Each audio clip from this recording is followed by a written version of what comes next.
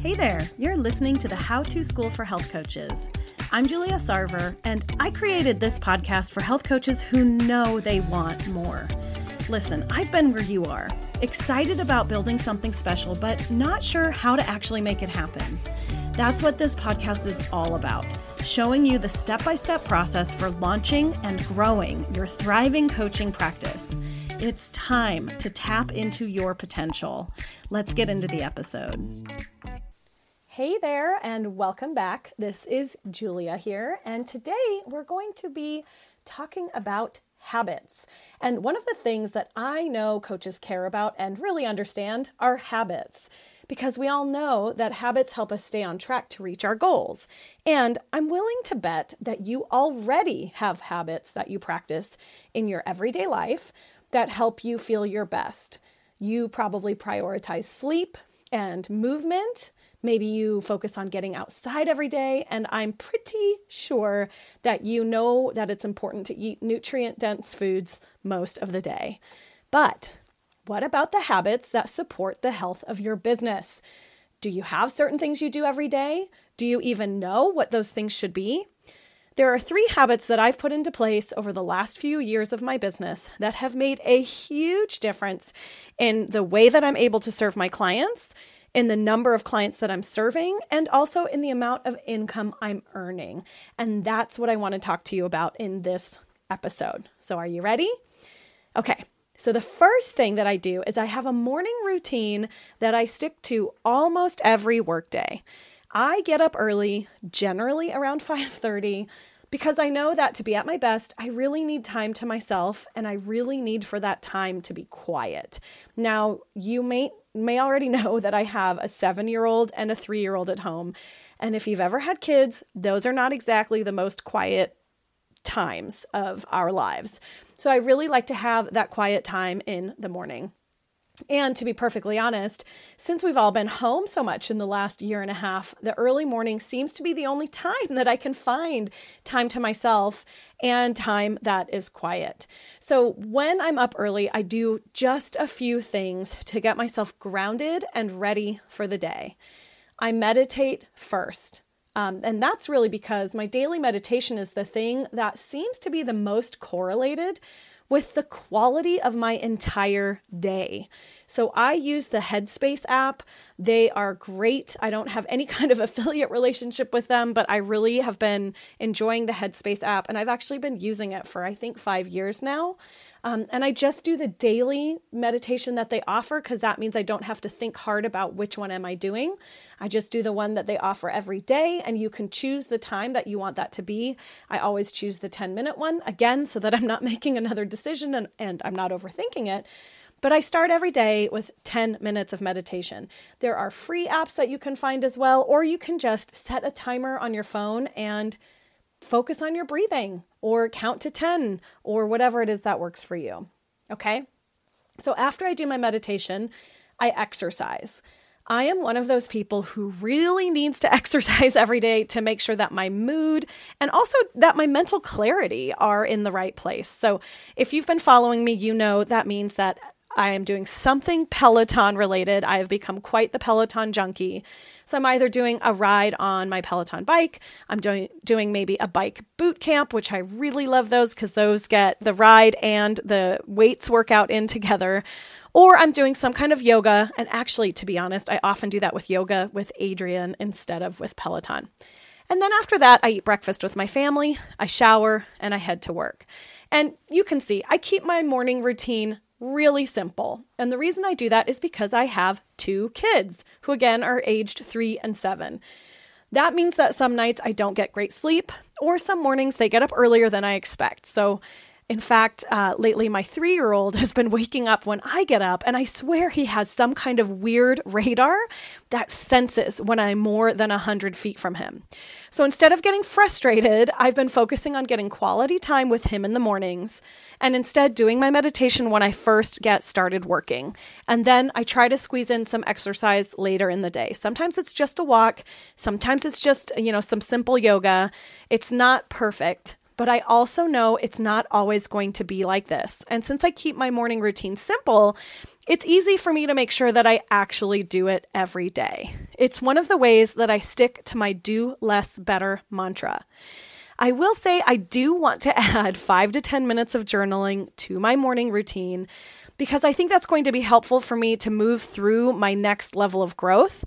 And I'm hoping to get that started once the kids go back to school in September.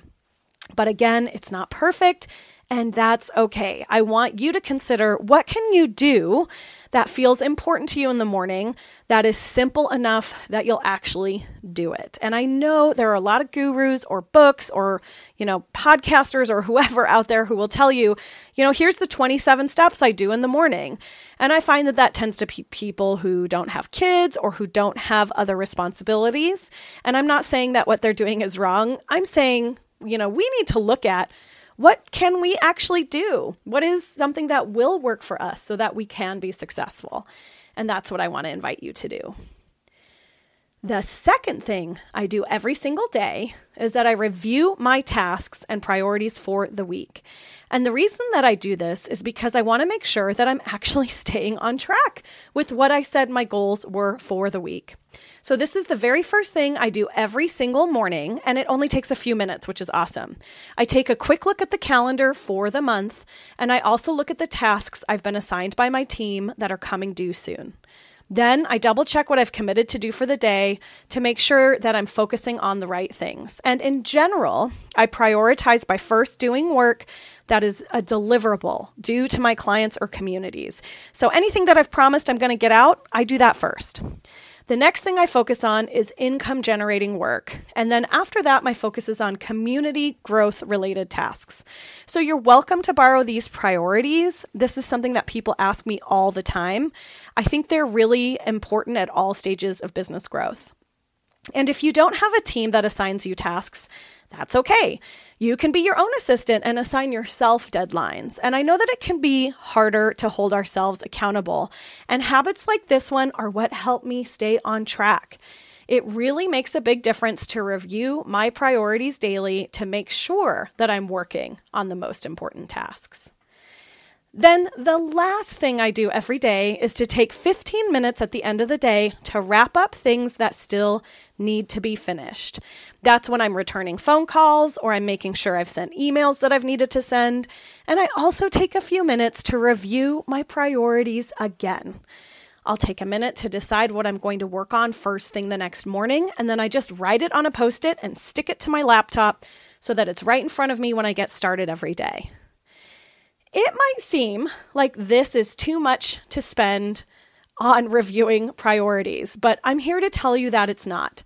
It is so easy to waste entire days on tasks that just don't matter that much in our businesses. And as someone who works just 4 or 5 hours a day, the key to being able to do that is getting really clear on what is deserving of my time when I'm at work and what isn't. Instead of just diving into your to-do list every day or working until you're completely burnt out, make the time to actually look at what you're trying to create and whether you're doing the things that will create that. And I promise you won't regret it. So, to recap, my 3 daily habits that I'm committed to doing every single day are a simple morning routine that includes getting up before my family, meditating, and working out. Then I do a 5-minute check-in with my calendar and my to-do list before I start working to make sure I'm focusing my time and energy on the right things. Then I spend 15 minutes at the end of each day to tie up loose ends and choose my priorities for the following day. And these are the 3 things that have made a huge difference in my income, in the quality of the service that I'm delivering to my clients, and also in the number of clients I'm serving. And this topic of habits is something we talk about all the time in my membership community called Activate. The whole point of Activate is to help provide you the structure and support you need to create these habits and then actually stick to them. Activate is a community of coaches and course creators who are serious about building businesses where they serve lots of clients and earn real income for themselves.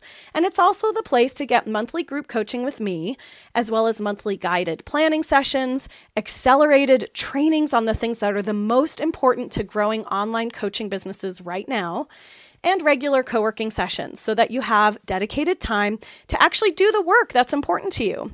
So I would love to have you join the Activate community and actually build the coaching practice that you've been dreaming about. So find out more by going to theconfidenthealthcoach.com/activate, and you can get started today. You can also find out more about Activate and grab my free guide with 21 ideas on how to find more health coaching clients over on the show notes. You can find those show notes at theconfidenthealthcoach.com/podcast. Okay, so I want to thank you again for taking the time to listen. And if you like today's episode, please take a minute to follow, to like, subscribe, rate, and review this podcast. If you didn't like it, well, that's okay. You don't have to worry about reviewing it. But I do appreciate the feedback, and I do love hearing what's interesting for all of you. So thanks again for being here, and I'll be back next week.